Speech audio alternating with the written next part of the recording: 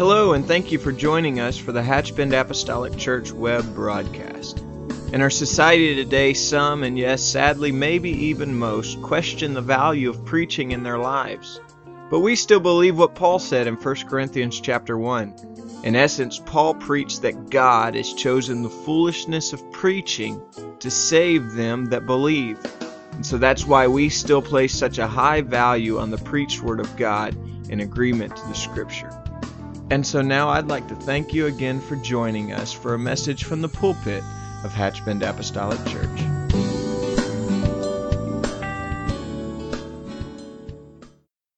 What a great presence of the Lord that is here today.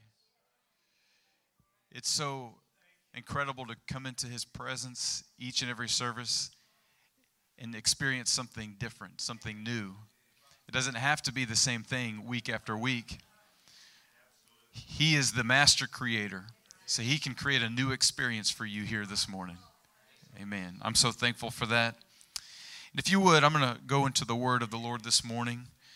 It's good to see you all again, and it's good to see Pastor and Sister Boyd back. Amen.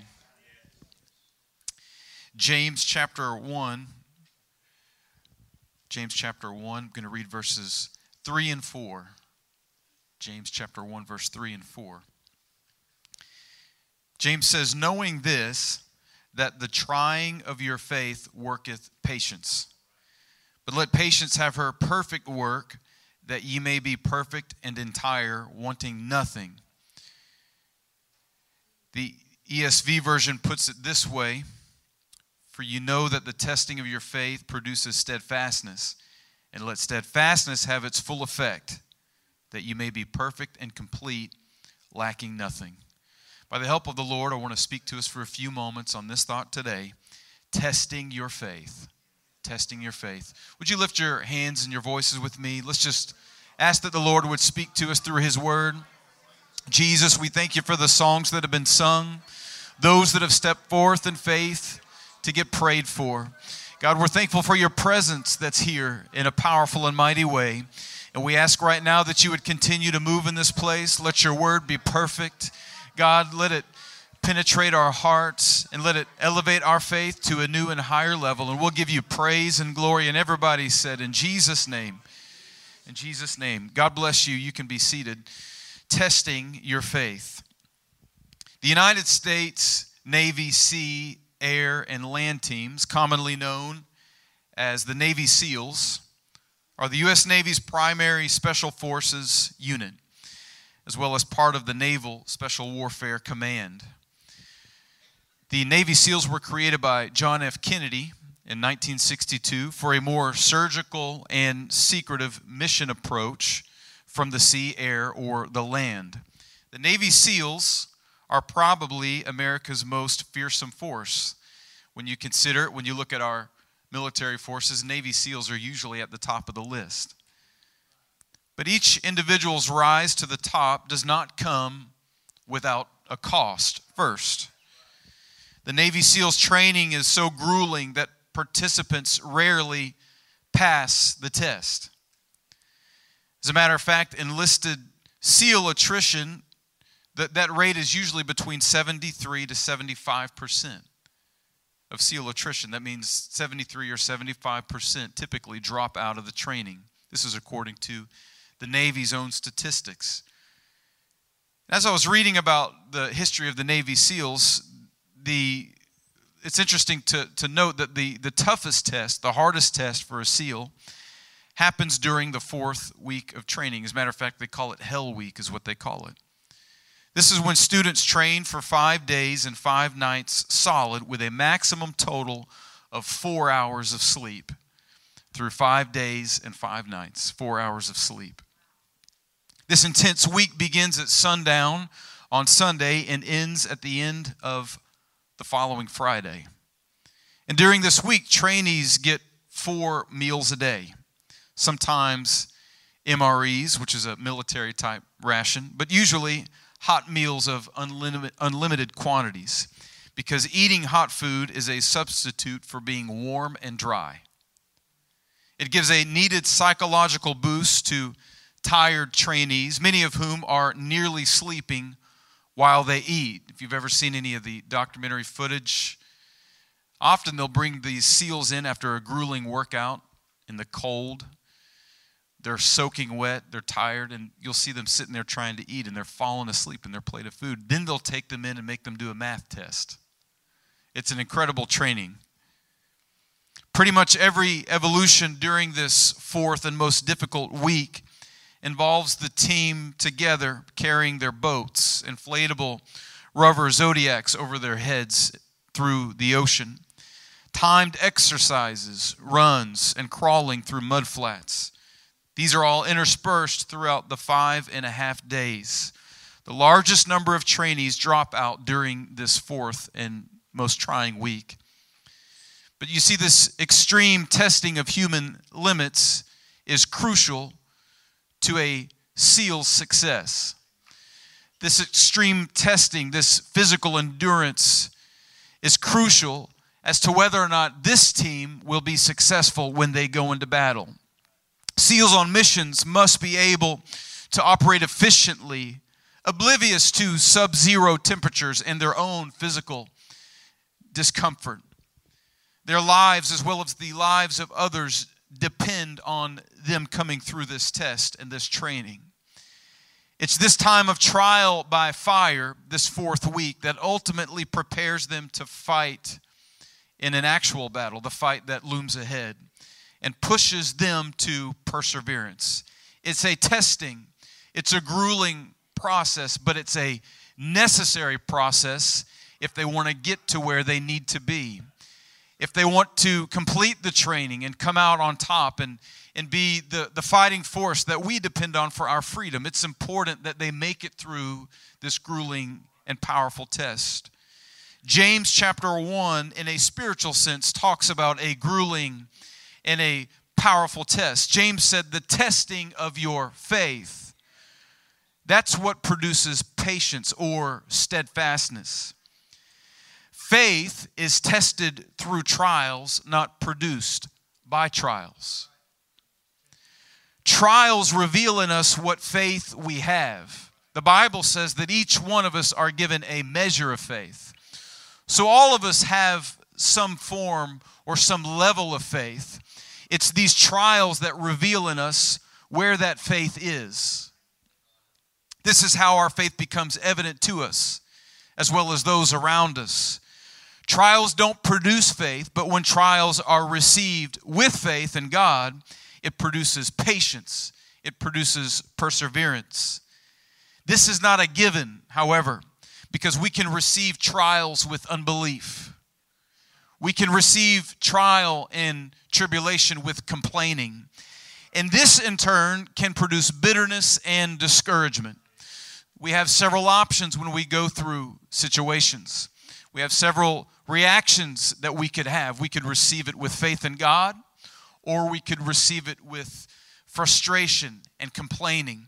Faith in God will ultimately result in miracles, God moving in our lives and God doing something special. But receiving a trial with complaining can produce bitterness. It can produce frustration. It can affect our prayer life, our worship life.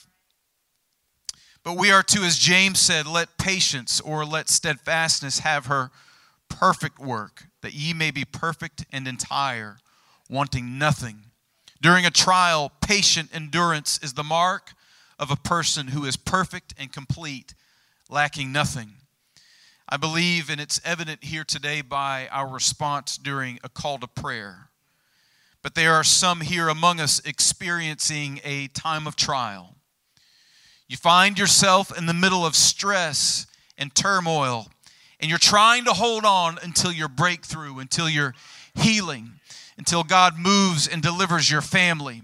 Maybe it's not a physical trial or a sickness, but it's an attack on the mind and fighting depression and darkness, or maybe even a temptation, whatever it is. Many of us here today find ourselves in that time of trial and testing of our faith. But if we will be patient with His process, God will direct us miraculously to our answer. You will get what you have been praying for. We will receive an answer if we will put our trust in His process and believe Him for an answer. Are you thankful for that this morning? I'm here to declare that our miracle is just on the other side of this necessary time of trial. We have to just keep the faith in Him and in His process. John chapter 9 tells us of an interesting occurrence and an interesting story. We read of a blind man's miraculous encounter with Jesus. The Bible says in John chapter 9, as Jesus was leaving the temple with His disciples, passing by, He saw a man which was blind from his birth. As He was leaving the temple, somebody there with a need caught the eye of Jesus. Now this is interesting because unlike other examples such as blind Bartimaeus, this particular man did not scream for Jesus' attention. John says that Jesus saw this man first. Aren't you glad this morning that Jesus spotted you where you were? The scripture was quoted this morning, but the Bible says that while we were yet sinners, Christ died for us. He didn't wait until we earned it, thank goodness. He didn't wait until we had the stamp of approval, but He saw us first, and He decided to come and to give His life. 1 John 4:19 says, we love Him. Why?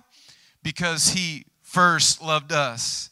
When Jesus' disciples saw this man in the condition of blindness, as Jesus' attention leaving the temple turned to this blind man, and he was, as I mentioned at the outset, moved with compassion. He saw this man, and Jesus desired to do something for him. As the disciples saw that Jesus' attention was turned here, they also turned their attention to this blind man. And they asked this question in John chapter 9, verse 2. They said, Master, who did sin? This man or his parents, that he was born blind? In other words, what did he do to deserve this, Jesus? Why is he in this condition? It's interesting to read this account because we are all guilty at some point of judging the needy. I believe it's in our human, not our spiritual nature to, in some cases, judge the needy in the situation they're at. We try and find a reason or blame as to why someone came to be in that place of need and brokenness. Because humans, we base everything on performance. Well, they must deserve this. I wonder what they did. Have you ever heard anybody say that? Man, they're really going through it. They're sick. I wonder what they did to deserve this. We should not be so analytical when we look at a problem, when we look at a need in the presence of Almighty God. You see, here were the disciples in the presence of the one who they had seen heal, who they had seen do powerful and miraculous things, but they begin to question why this person was in their condition. When we come into God's house, when we're gathered together, when my brother or my sister has a need, it should not be in my position to say, I wonder what they did to deserve this. We shouldn't be that analytical. We shouldn't try to analyze the situation in the presence of Almighty God. We shouldn't bog our minds down with the hows and the whys and the wheres of life's problems when we're in His presence. That type of thinking could stifle God's miraculous work. So we need, I propose, we need faith in those situations. When we see a brother or a sister that's hurting, somebody that's in need of healing, somebody that's in need of deliverance, we ought to not ask, why did they get this way? But we ought to say, hey, I believe who can fix them. I believe God can do something miraculous, and this is an opportunity for Him. We need faith in those situations. So Jesus hears this question by the disciples, why is he in this condition? And in John 9, verse 3, Jesus answered, He says, neither hath this man sinned, nor his parents. He didn't do anything wrong. He didn't do anything in his life to deserve this. But He says, but that the works of God should be made manifest in him. In other words, he didn't do anything to deserve this, but he's been placed in this position so that I could have an opportunity. So that the Spirit of God would have an opportunity to work in this man's life. He said, I must work the works of him that sent me while it is day, because the night cometh when no man can work. Jesus explained that this man's blindness, his unfortunate condition, his terrible situation was in the plan of God all along. Imagine that. Imagine that this uncomfortable spot this poor man was in the plan of God all along. You know, some of us give the devil credit for our bad days.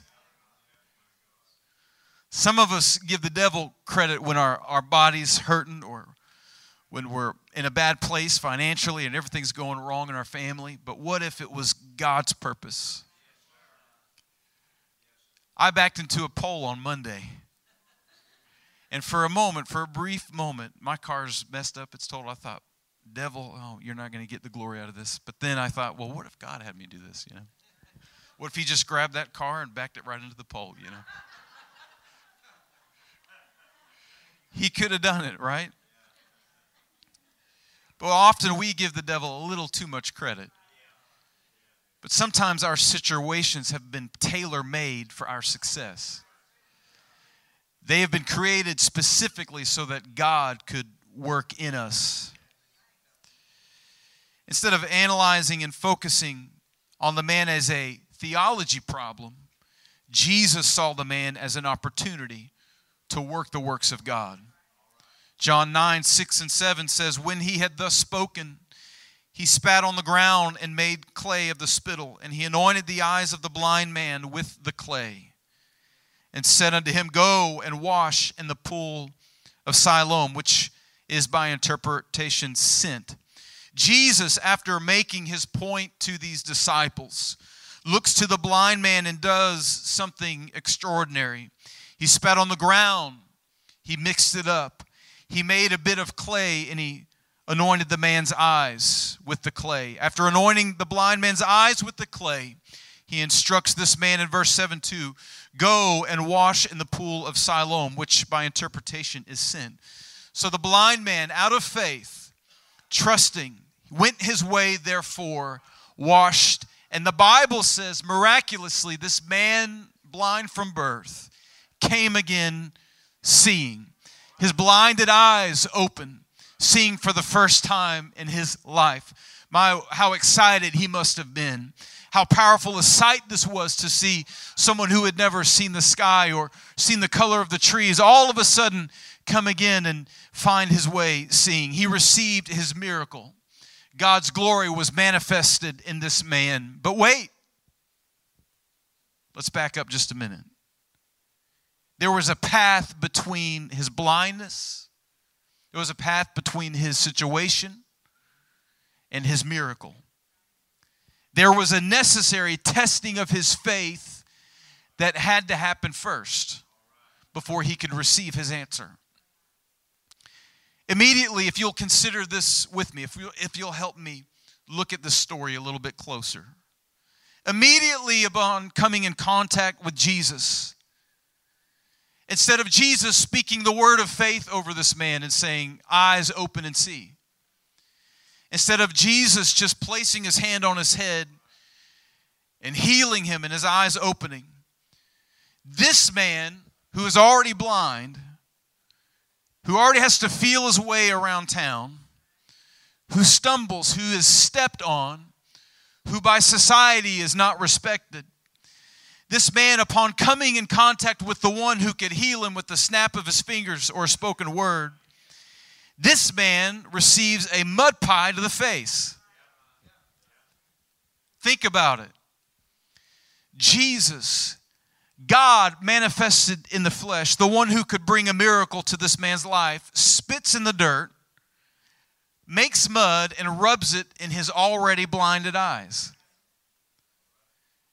Now, how many of us would say, I appreciate it, thank you, but this is a little much. Now, I've seen some crazy, I grew up in church, I've seen some people do crazy things in church. Nothing really surprises me, especially in the age of the internet. You can find all sorts of crazy church videos online. I haven't seen one yet where somebody's just spitting in somebody's eyes and rubbing spit all in their face. Now, most of us don't like to get our heads all oily. We come up here and get prayed for, get the oil on us, and we thank the Lord for it, and then we go to the bathroom and wash it off, right? Now, oil is one thing, but spit's another thing. Getting the mud pie to the face is another thing.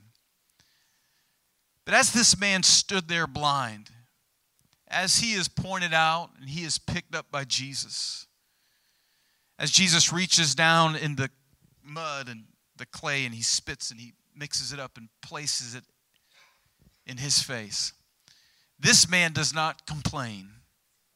We don't read that he backs up and, what are you doing? Whoa, whoa, whoa.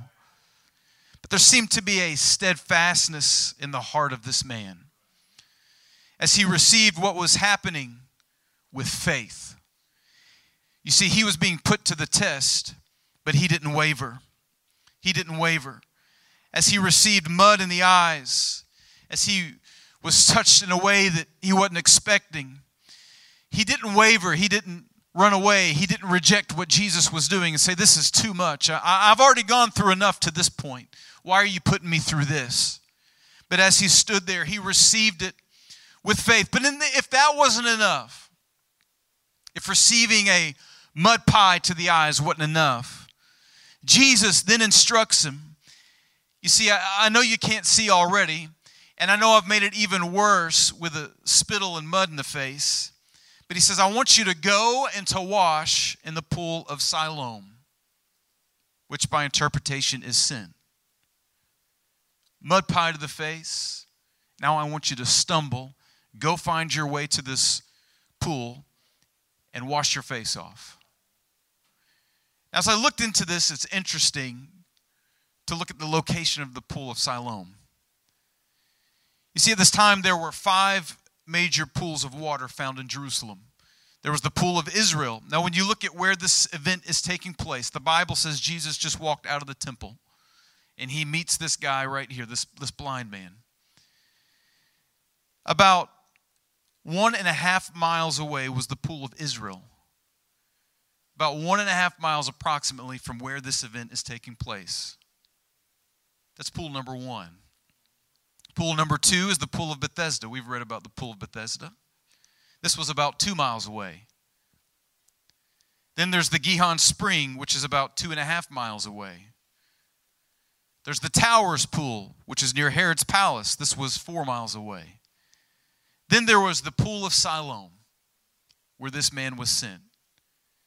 If calculations are correct, it was about 5 miles away from where this man was located. 5 miles away.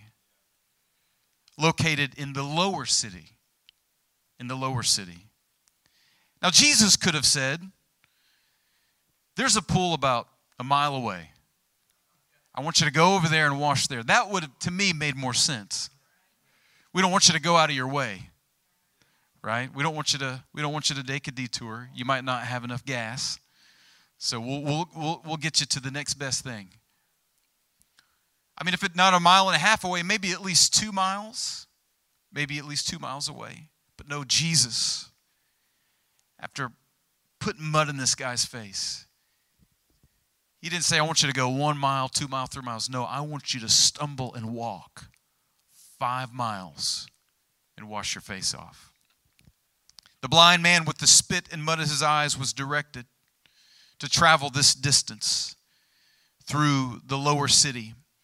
The majority of this journey would also take him, if we read through the Tyropoeon Valley. This was, if we look at the history there, was a valley that the city used to dump their debris, their trash, and their rot.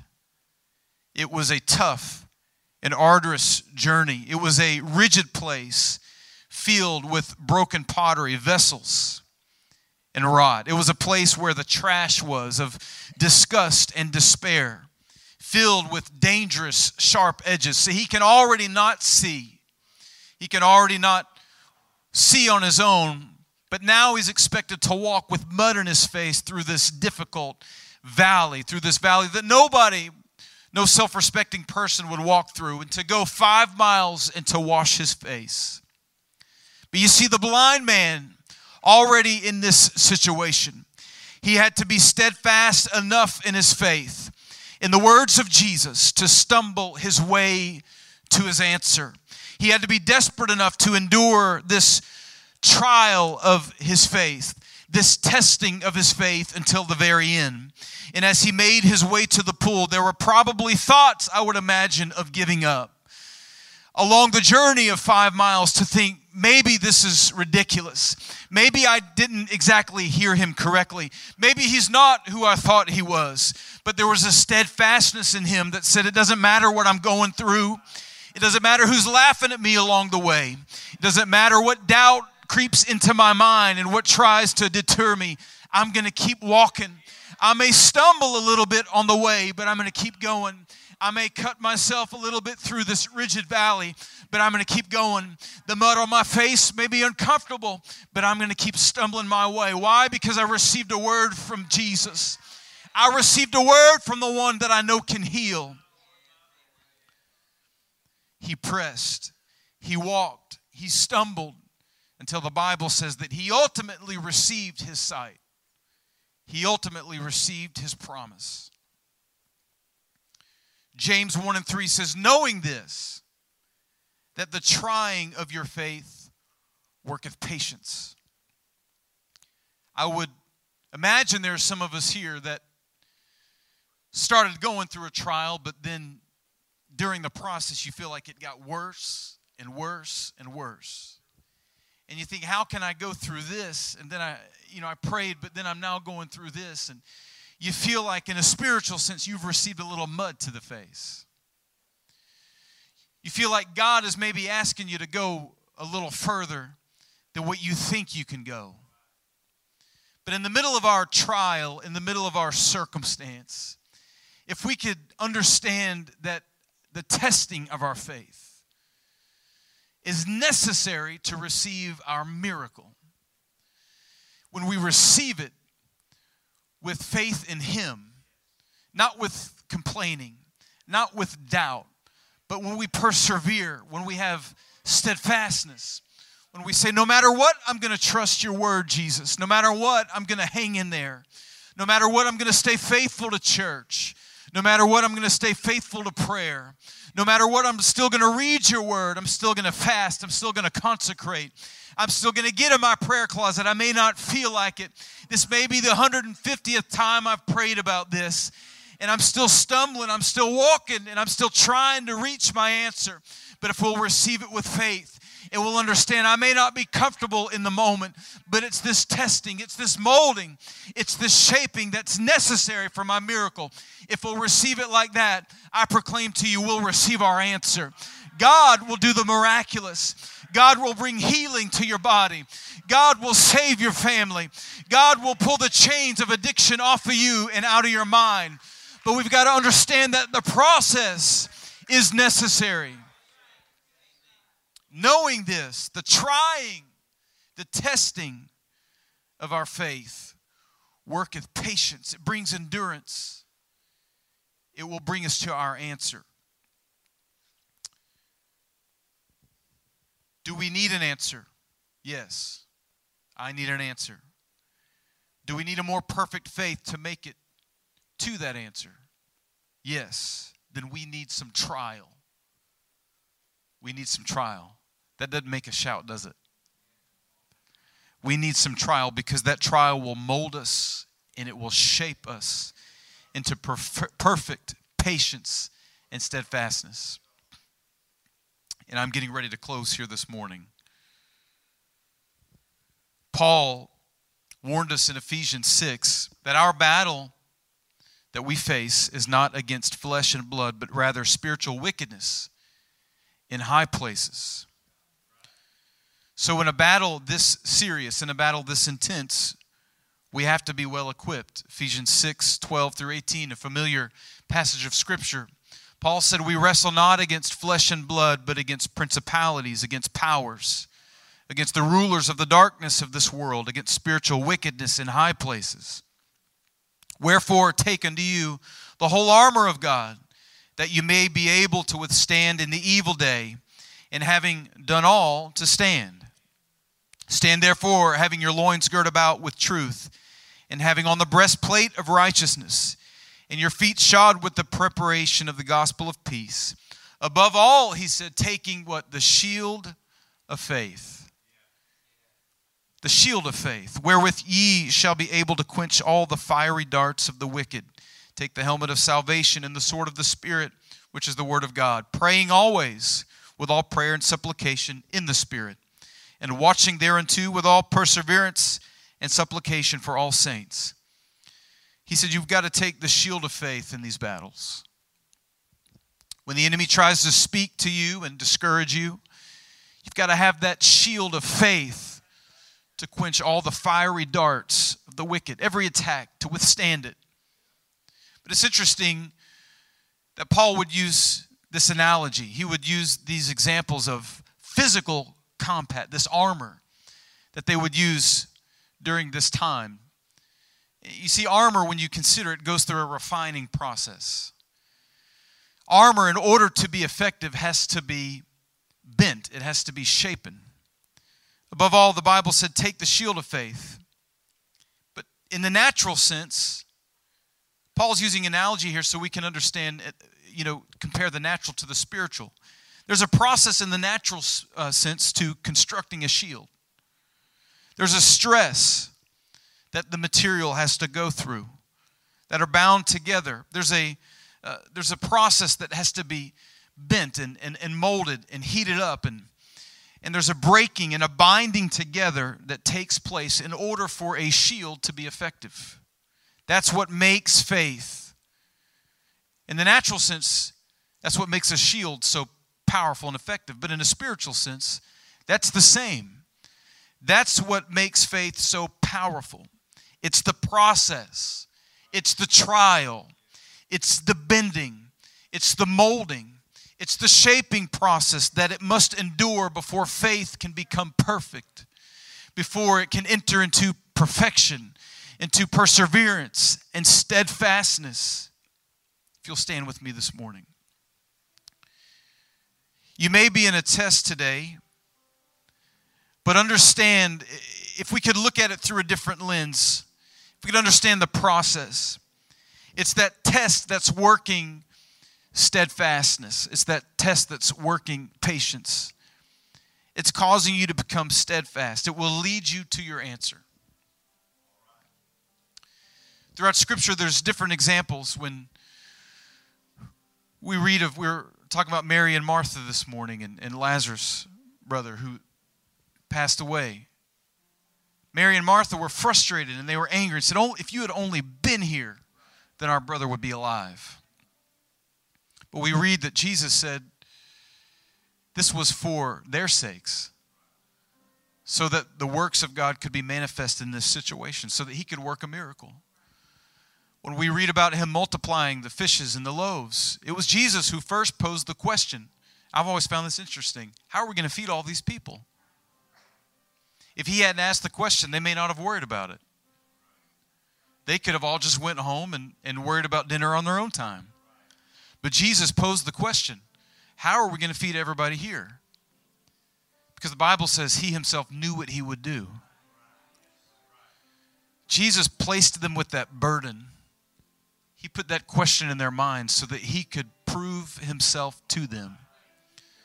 There are trials that we're in at the moment that have been tailor-made for us, that he has put us in so that he can perfect our faith, so that we will become steadfast, and so that we will make our way to our miracle. So I don't know what part of the journey you're on today, where at in the trial you are, in the perfecting of your faith. But I believe that God wants to encourage somebody here this morning, wherever you're at in your life, whatever you're going through. And as we close today, I would like to invite you, if you're like that blind man and you're just stumbling your way along and you're trying to find your way to your answer, I believe God wants to encourage you today. He wants to lift you up. So I'd like to invite you, whatever you're going through, if you feel comfortable, you'd like to come up and pray. If you want to stand where you're at and pray. Let's just look at our situation a little different. Allow us to realize that it's the testing that we're going through that has been made for our success. It's been made so that we can receive our miracle.